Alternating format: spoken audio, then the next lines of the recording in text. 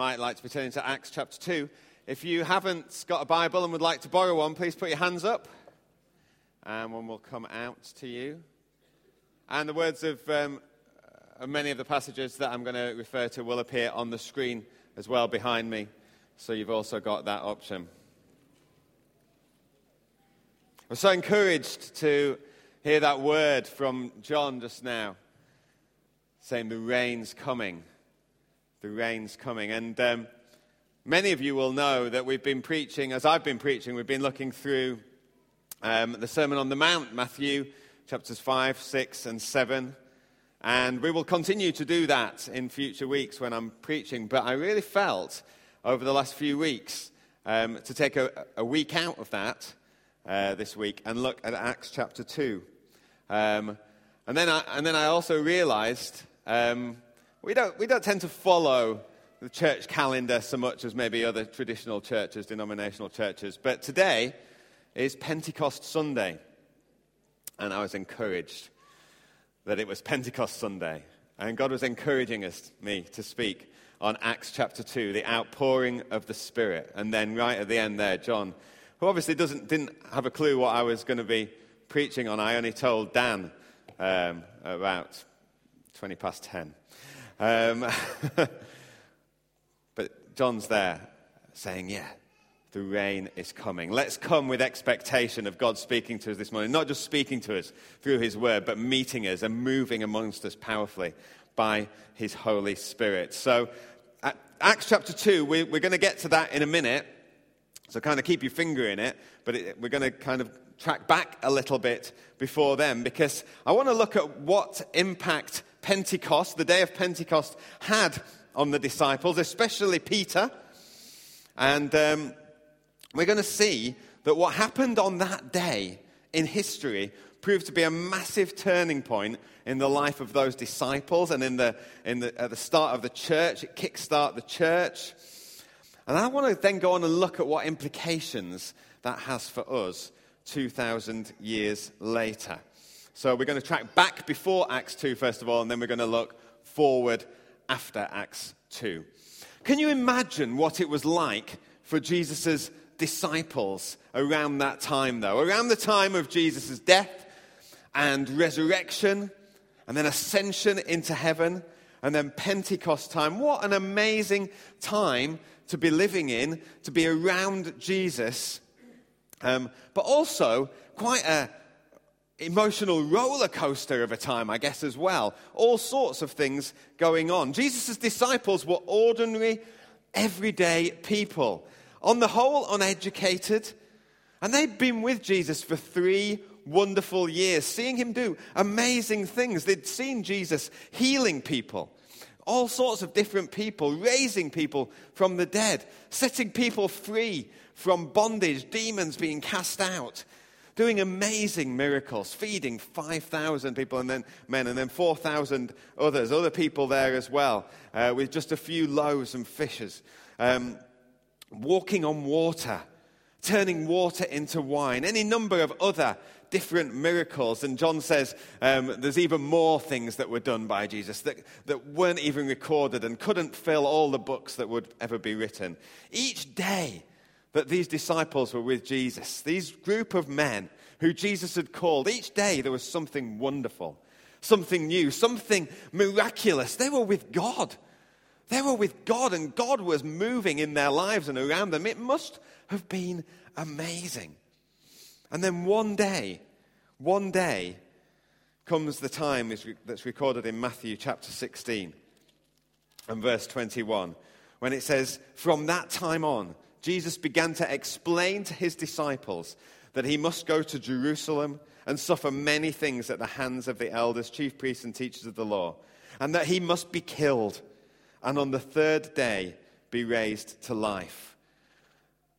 What a shock to the system. 3 years on, day by day, what's going to happen today? What amazing miracles are going to happen today? What teaching is Jesus going to bring today? And the teaching that he brings today is, I'm going to die. I'm going to be killed. I'm not going to be with you any longer at that point. And Jesus' disciples have to come to terms with it. How did they cope? Well, we can see how Peter, for a start, struggled.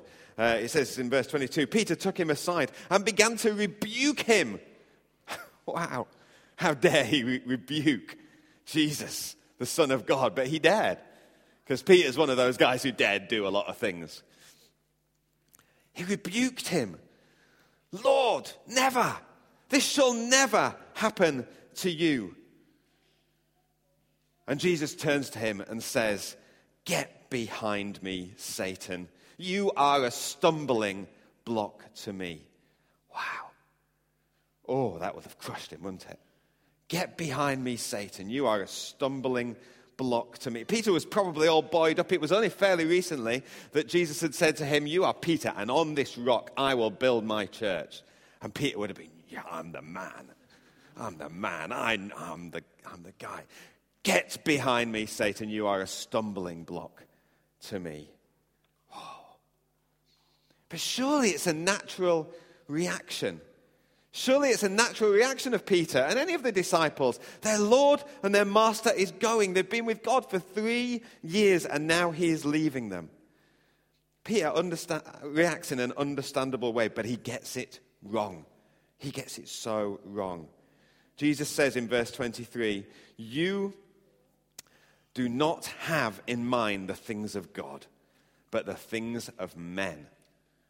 He sums it up in a sentence. You don't have in mind the things of God, but the things of men. You're thinking in a worldly way.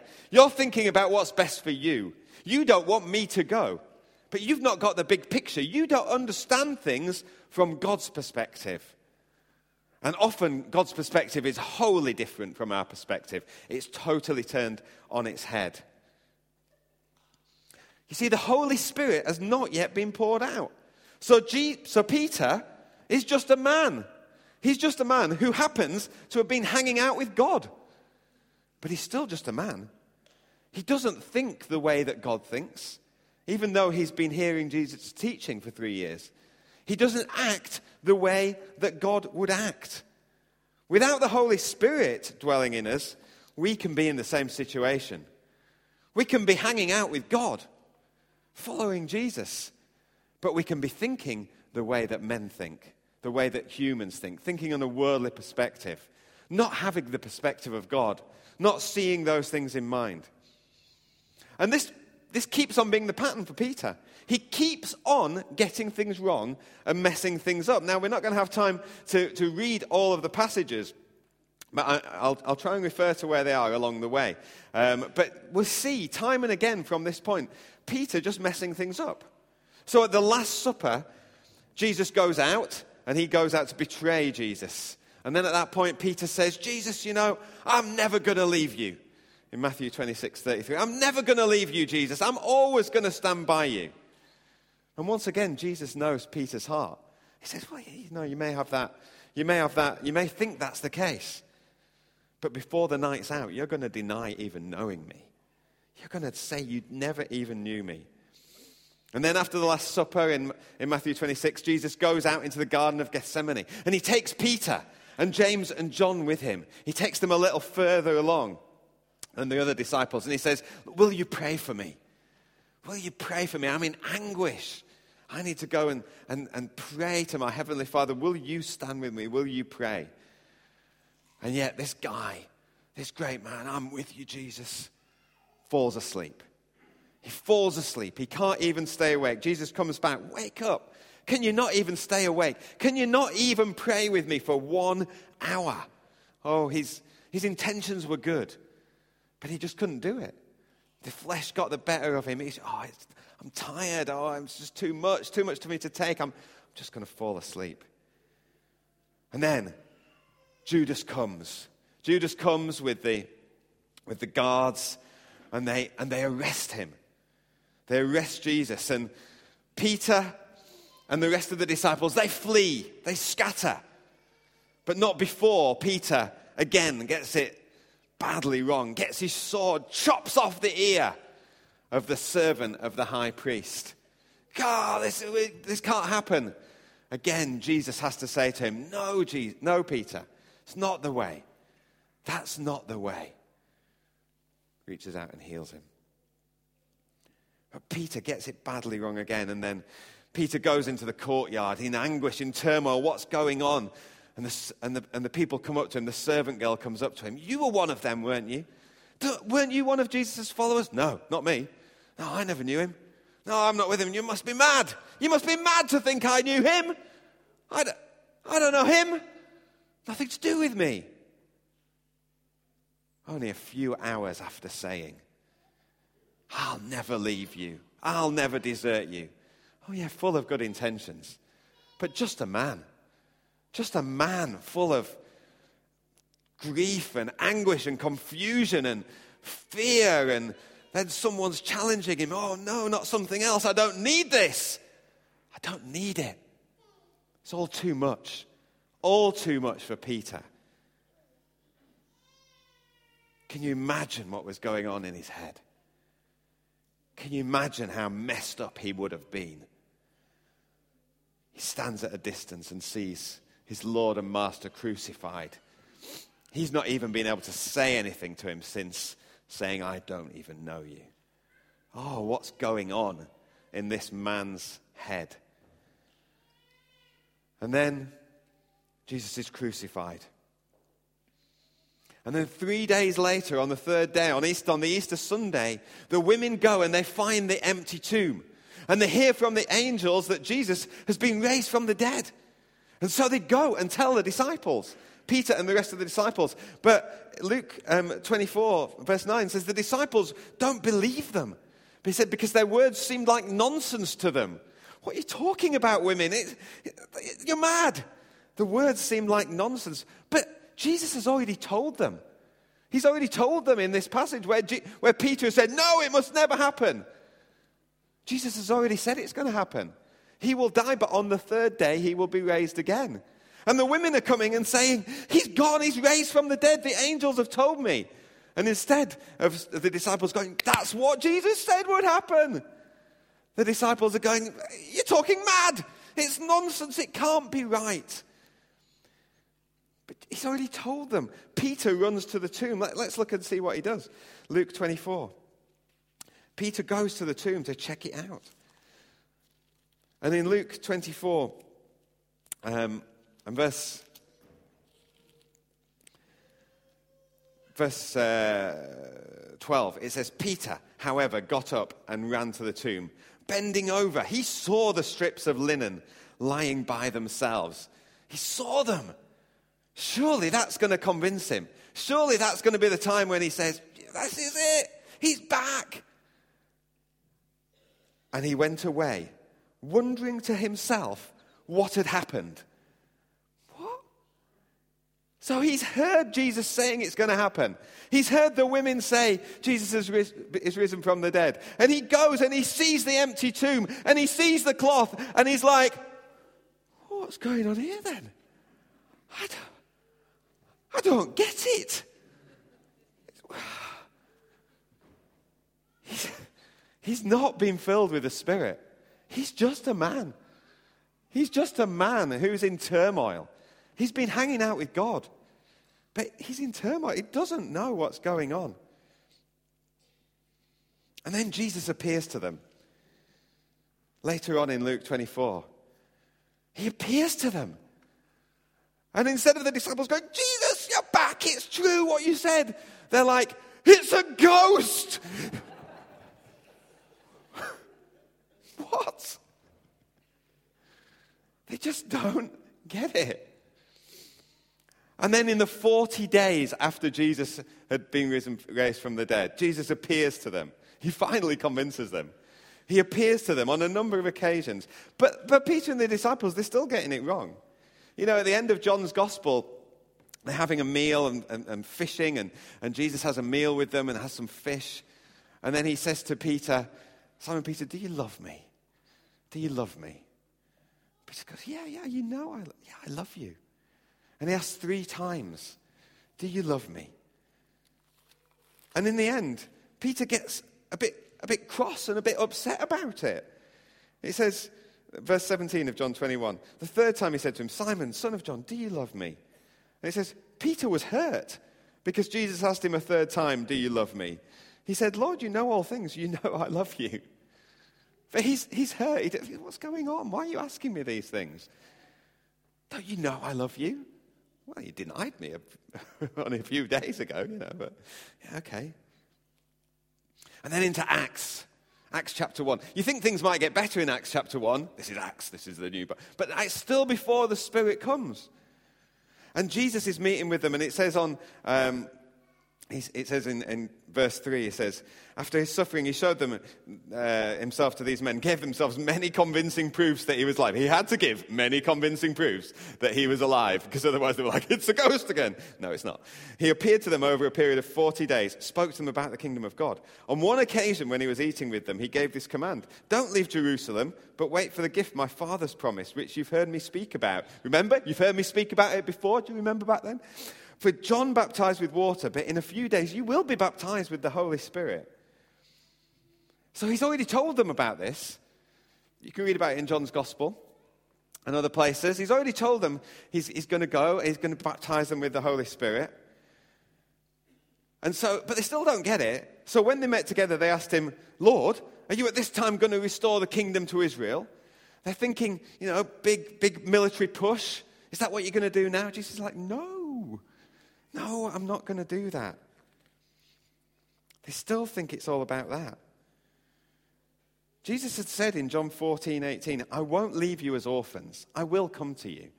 But he wasn't talking about this 40-day period after he'd been raised from the dead. He wasn't talking about then. They maybe thought he was. But no, then, straight after that, Jesus ascends to heaven. Verse 9, after this, he was taken up before their very eyes, and a cloud hid him from their sight. He's said to them they're going to be witnesses. But then he's raised to heaven, and they're looking up to heaven. What's going on now then? What's this all about? And the angel has to come and say, why are you standing staring into the sky? He'll come back eventually. He'll come back, to judge all men. But he's promised you the Holy Spirit. He didn't say that. He said that. But that's what he's promised. He's promised the Holy Spirit. And so they think, okay. He's told us to go to Jerusalem. We'll go to Jerusalem. So off they go to Jerusalem. And they hide out in an upstairs room for 10 days.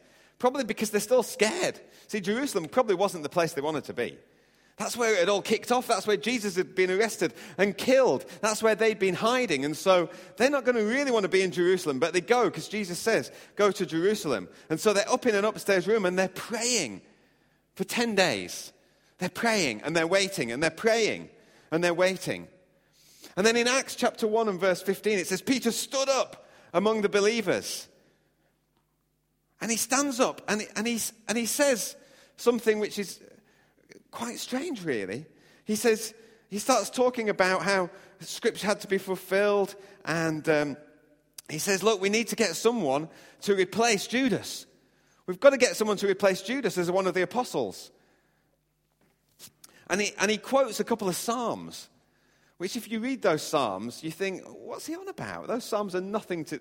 How do you get from those Psalms to we need to replace Judas? But he does. He stands up, well, we need to replace Judas. Well, God did have plans to bring another apostle about, and that was Paul. But Peter's saying, it needs to be someone who's been with us, who's been with Jesus. Well, Paul wasn't.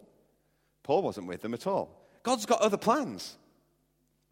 Anyway, they end up choosing two, and they decide to cast lots, and they choose Matthias. Oh, Matthias, he's going to be the next apostle. Well, we never hear of him again, do we? It's kind of all a bit strange. Once again, I would argue that Peter doesn't have the mind of God at this point. I would argue that when Peter's saying we need to choose someone else to replace Judas, he's probably been sitting around for about 10 days thinking, what's going to happen next? And then thinking, well, maybe we need to make something happen. Maybe it's because there's only 11 of us. Maybe there needs to be 12 of us. I found this bit in the Psalms. This seems to say, there's a line about replacing someone. Okay, well, maybe we should replace Judas. Let's choose a couple of people. Well, you were with him. Well, let's cast lots about it. He's kind of making it up as he goes along. He's making it up as he goes along. He doesn't have in mind the things of God. God's got great plans. The Holy Spirit's about to be poured out. Paul is about to be stopped miraculously in his tracks and commissioned. Someone who hated God. Someone who hated Jesus, But he's going to be the one, not Matthias. This is all before the Holy Spirit comes. Peter is a fantastic example of what Christian life is like outside of moving in the power of the Spirit. I wonder, do we recognize any of that? Do we recognize any of that in ourselves? Not understanding the things that God's doing in our life. Having the desire to pray, but then sleep getting the better of us. Wanting to stand up for Jesus in front of other people, in front of our friends and our neighbors and our work colleagues. But when it comes to it, just being scared about what they might say or what they might do or what they might think of us. Or pressing ahead, gung-ho with what we feel is right. Yeah, this must be the right way to go. But just because we're frustrated with what's going on at the time, that nothing seems to be happening, let's make something happen. Only for time to prove that we've not heard God after all. Or misunderstanding what God says in our lives or does in our lives. Struggling to understand the Word of God. Just feeling maybe we get it wrong all the time. And maybe lacking any joy in praising God. That's a description of life outside of the Spirit. You know, we can say, yeah, I've given myself to God. I love God. I'm with God. But you know, if we don't have the Holy Spirit in our lives, that can be the sort of Christian life we end up trying to lead. And we can just get frustrated. And we can just get confused. Yeah, if you feel like that, you're in good company. Because Peter was the man who Jesus said, on this rock I will build my church. Jesus had great plans for Peter. Jesus got great plans for us. But it's just he wasn't filled with the Spirit. Because when the Spirit comes, everything changes. When the Spirit comes, we receive the power of God. We receive the mind of God. We can understand things better. We can better understand the Word of God. We can hear God speaking to us. We can have the power of God in our lives. When Jesus had the disciples with him, he just had to correct them all the time when they got it wrong, which was lots. Or you might be forgiven for thinking, actually, it was all the time. Whether they were arguing about who was the greatest, or whether when children were coming to see Jesus, they were telling them to go away because Jesus wouldn't be interested, or whether in the storm and Jesus was asleep on the boat, they were scared that Jesus was going to let them drown, or whether Jesus had to bail them out because they decided they were going to try some of this themselves and they were going to go out and cast demons out of people, and actually the father of someone came and said, they've made it worse, Jesus, can you sort this mess out? There's all sorts of messes that Jesus had to sort out. And without Jesus, goodness me, they're in desperate trouble, aren't they? They're in absolutely desperate trouble. But Jesus promises in Acts 1 verse 8 to them, you will receive power when the Holy Spirit comes on you, and you will be my witnesses in Jerusalem. I bet they were thinking, not there, anywhere but there. But you will be my witnesses in Jerusalem and in all Judea and to the ends of the earth. So what happens? Acts chapter 2. Let's read from verse 1. When the day of Pentecost came, they were all together in one place. Suddenly, a sound like the blowing of a violent wind came from heaven and filled the whole house where they were sitting. They saw what seemed to be tongues of fire that separated and came to rest on each of them.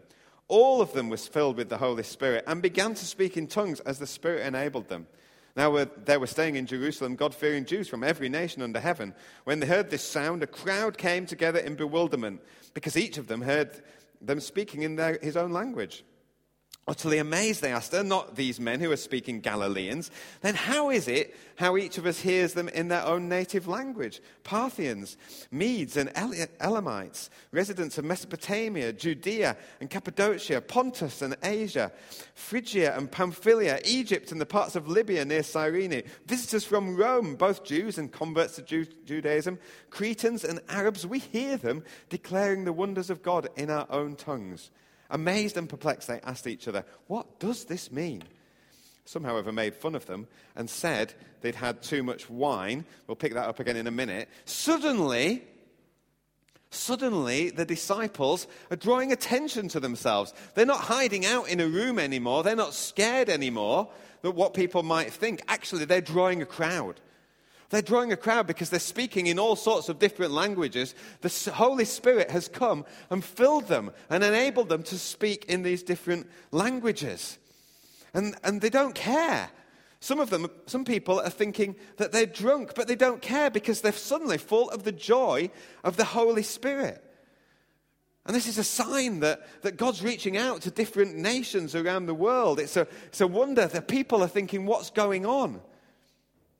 So they've pulled a crowd in.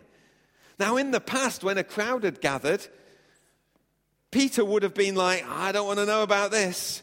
Certainly after Jesus had been arrested, I don't want to know about this, I'm going to back off. But now, Peter stands up. And up until this point, anyone watching on, when Peter stands up, would have been thinking, oh no, what's he going to say now? Because he just gets it wrong. And we don't want him to get it wrong now because there's all these guys here from everywhere else. And no, Peter stands up. And there's no longer any fear, even though some people are making fun of them.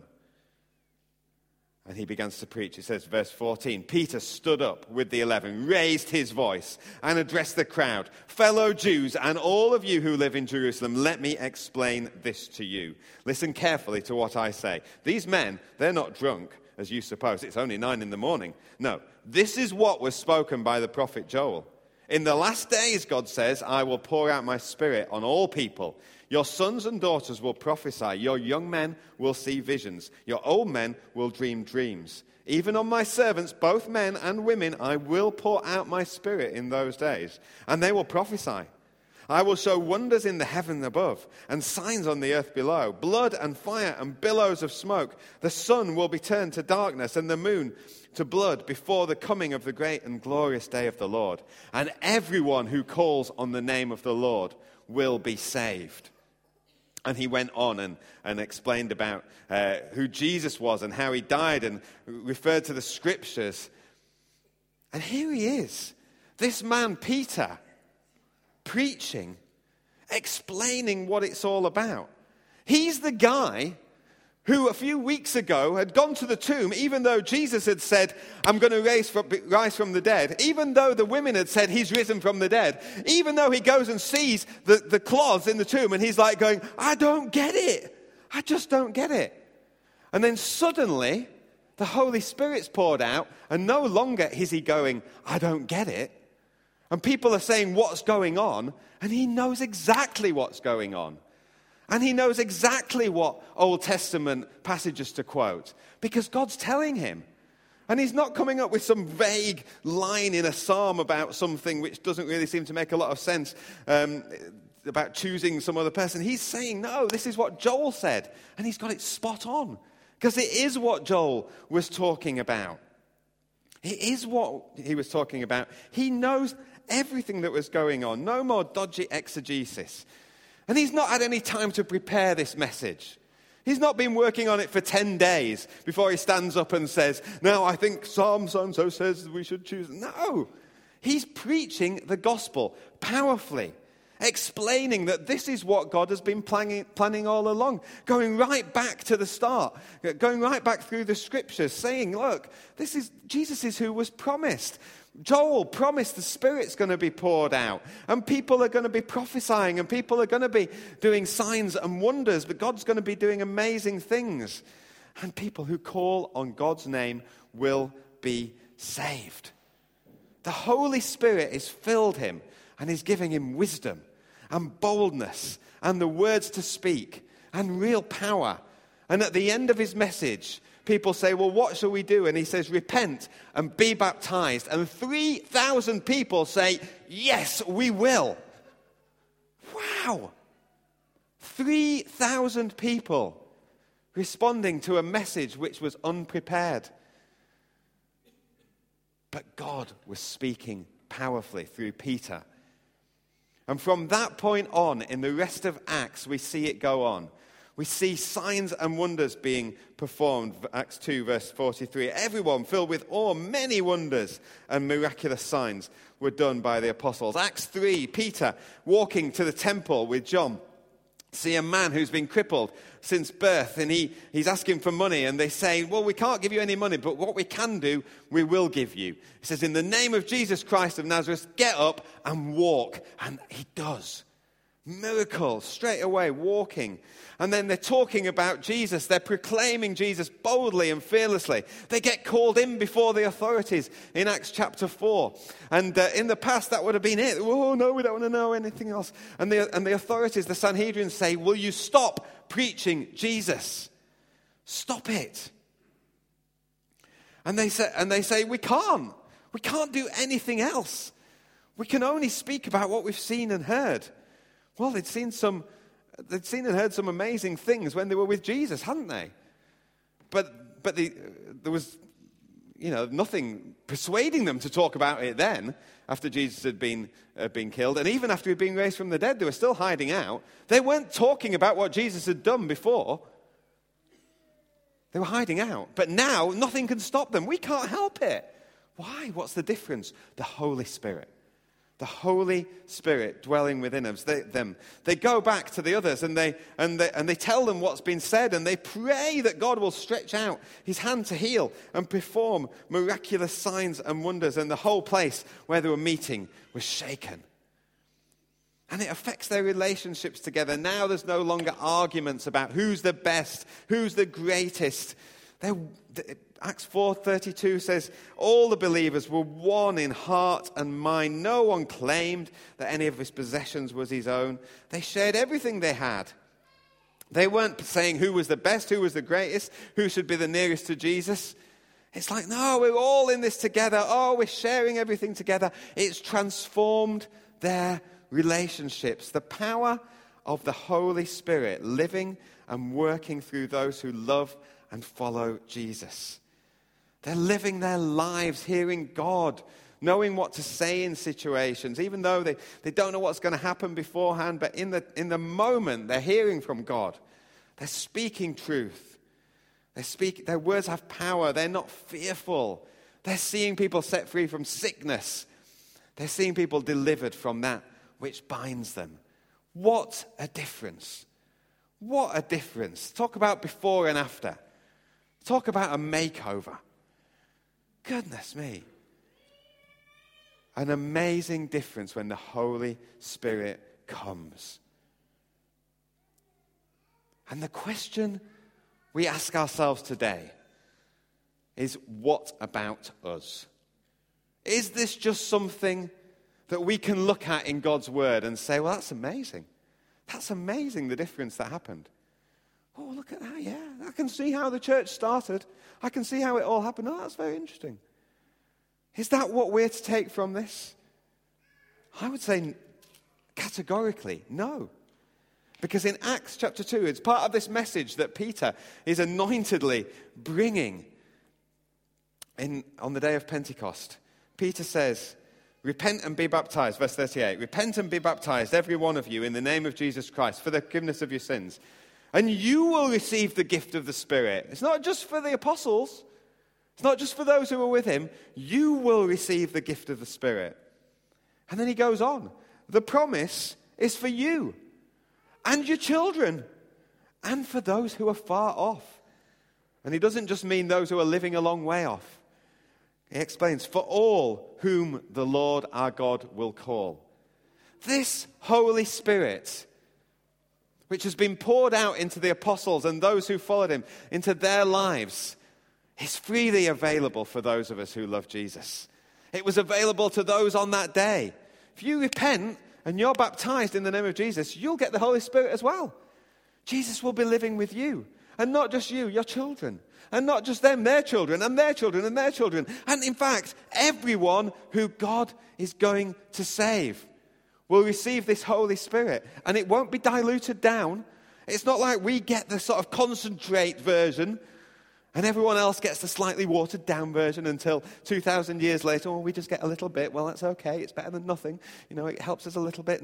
No, it's the same Holy Spirit which is poured out to us. We can expect, brothers and sisters, the same power in our lives today. We can expect that. And I guess the big question is, when we look at our lives and when we look at our church, do we see it? Do we have this same power? In Acts chapter 19, Paul, who has been called by Jesus at this point to be an apostle, Paul goes to Ephesus and he sees some disciples. And he can immediately see that there's little evidence of the life and joy of the Spirit. In fact, they hadn't really understood that much about Jesus either. But he finds some disciples in verse 1, and then he says, and he asks them, did you receive the Holy Spirit when you believed? They answered, no, we've not even heard that there is a Holy Spirit. So Paul said, well, what baptism did you receive? John's baptism, they replied. Paul said, John's baptism was a baptism of repentance. He told the people to believe in the one coming after him. That's Jesus. And on hearing this, they were baptized into the name of the Lord Jesus. And when Paul placed his hands on them, the Holy Spirit came on them. And they spoke in tongues and prophesied. There was about 12 men in all. So Paul's seeing that he can go to places where people are thinking, yeah, we're believers, we're disciples. They haven't quite understood it all, but they've certainly not heard about the Holy Spirit. And he can tell straight away, there's no Holy Spirit life here. Now, he's seen what it is. He knows what it is to be full of the Spirit. And he's seeing other people and he's thinking, I'm not so sure about you. I'm going to ask a question. Did you receive the gift of the Holy Spirit when you believed? And so today I would ask people here the same question. And there'll be many different responses, I'm sure. But let me ask the question to you individually. Have you received the gift of the Holy Spirit when you believed? Now, maybe like these disciples in Ephesus, you actually haven't fully understood what the gospel is. You've thought that it was all, Christianity was all about doing the right thing. They'd understood it as that. John's baptism, we're repenting of the bad things we've done. Well, that must be it then. We don't do bad things. And Paul's saying to them, no, it's not about that. It's about more than that. It's about Jesus. He probably explained to them about Jesus dying for them. He probably explained to them about forgiveness of sins, how Jesus was punished for the sins that we had done. For our sinfulness, the punishment went on him so that we could go free. We could receive, it was like a bit of a swap. We received the righteousness that Jesus had, the purity, the holiness that Jesus has. And and Jesus receives the punishment for their sin. And that's the same for us. Maybe you're here today and you're thinking, I didn't know that. Yeah, well, that's the truth. You can come into that today. You can have your sins forgiven today. You don't have to do anything. All you have to do is repent, turn away from them and say, actually, God, I believe you forgive me for this because Jesus was punished. And then you can go on and be baptized in the Spirit. You can receive this power today. Well, don't I have to wait a few weeks? Don't I have to wait a while? No. These believers received it straight away. Well, maybe there's evidence that some received it later on. Some were filled with the Spirit and baptized with the Spirit at a later date. But for these people, these men in Ephesus, no, straight away, same day. It's a serious question. Have you received the gift of the Holy Spirit when you believed? If your answer is no, or I don't think so, or I'm not sure, then why not receive it today? Because you can. Because God is here. And God will pour out his Holy Spirit. And he says, he's promised. It's for you. It's for all who believe. You can know his power within you. Maybe you've been at a church that hasn't actually taught this. Some churches teach that once you become a Christian, then you've already received the Holy Spirit at the time when you were converted. And so that's it. You kind of get it all in one package. You come, you genuinely repent, you respond to Jesus, you receive forgiveness. You're a Christian, you know God. But those churches will teach, and you receive the Holy Spirit, and that's it. And then from then on, off you go. The great Martin Lloyd-Jones challenged his hearers on that point, on those who believe that, famously. And he said this. I'm not going to do the accent, but he said this. Got it all? Well, if you've got it all, I simply ask in the name of God, why are you like you are? If you've got it all, why are you so unlike New Testament Christians? Got it all? Got it all at your conversion? Well, where is it? I ask. And who would argue with Martin Lloyd-Jones? The Bible doesn't teach that we get it all at conversion. Some churches teach that the Holy Spirit's for those who are mature in the faith, those who are living more holy lives devoted to God. So you've got to get your life sorted out. You've got to start living a holy lifestyle. You've got to start making the effort yourself.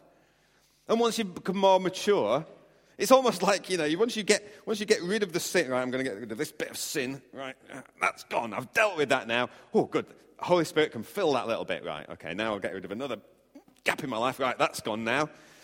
My issues with, whatever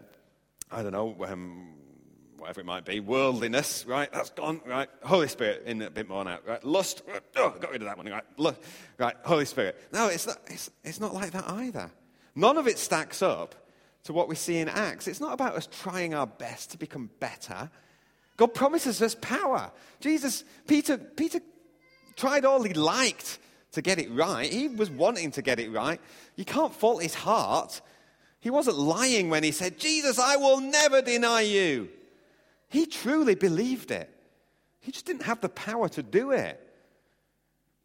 And we can truly say, oh, God, I'm going to follow you forever.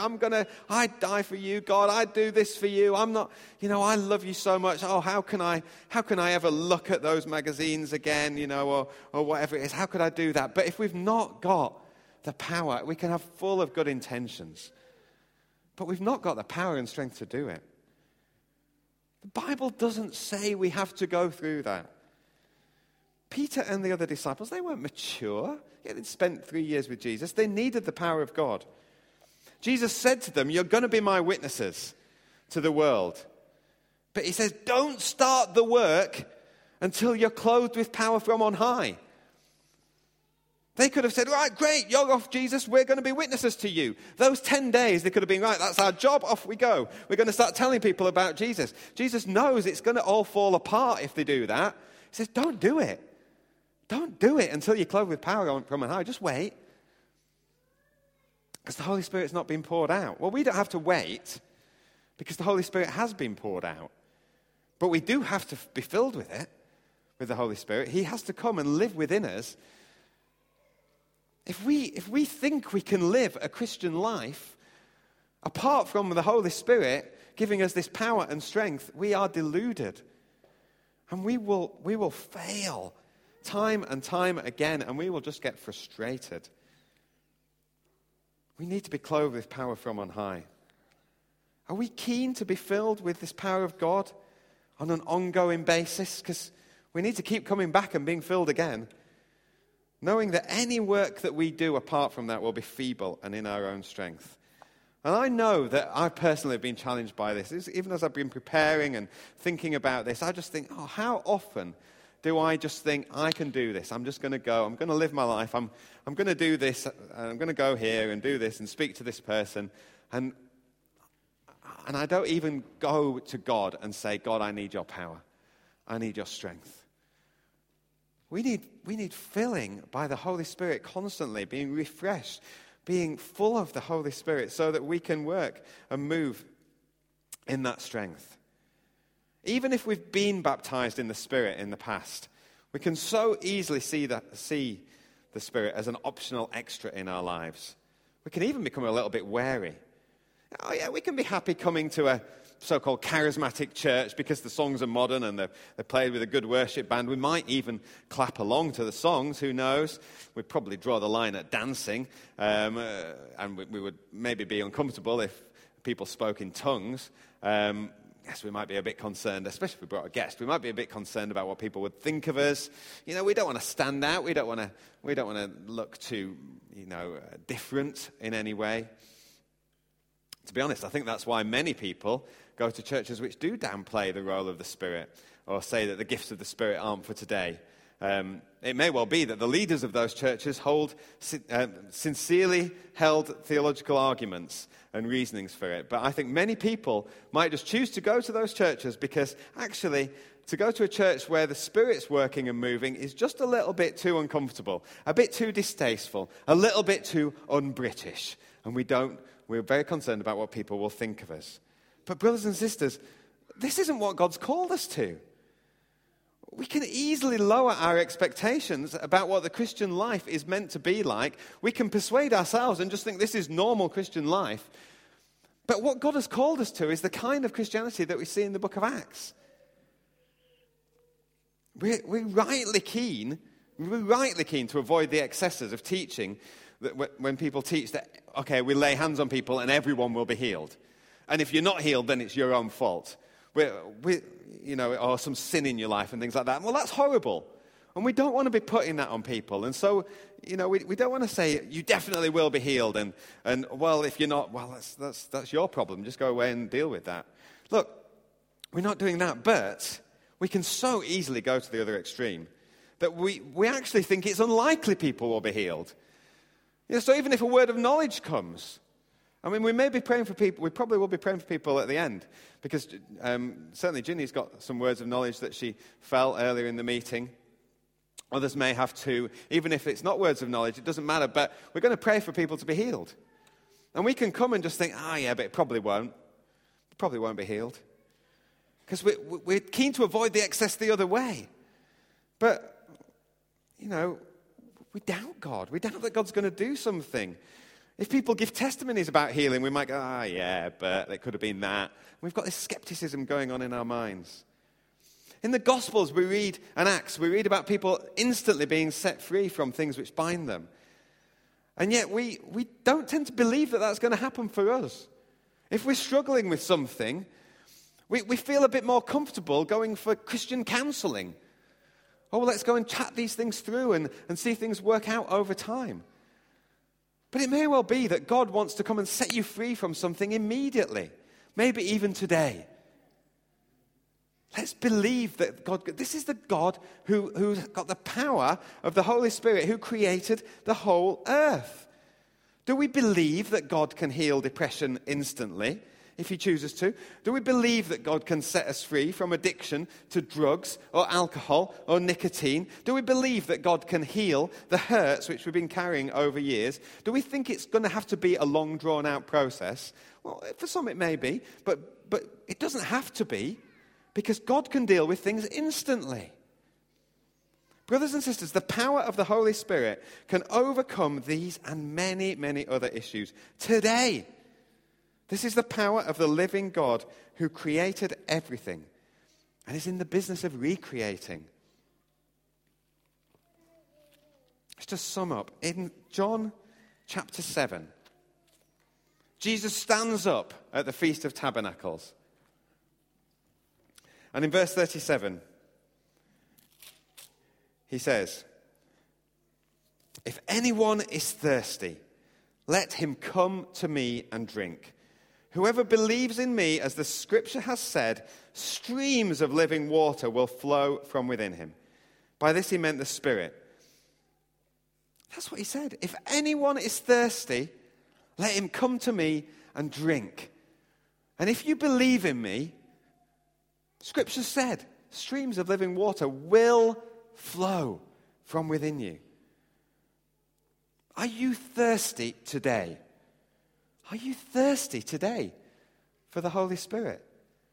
Does the flesh always get the better of you?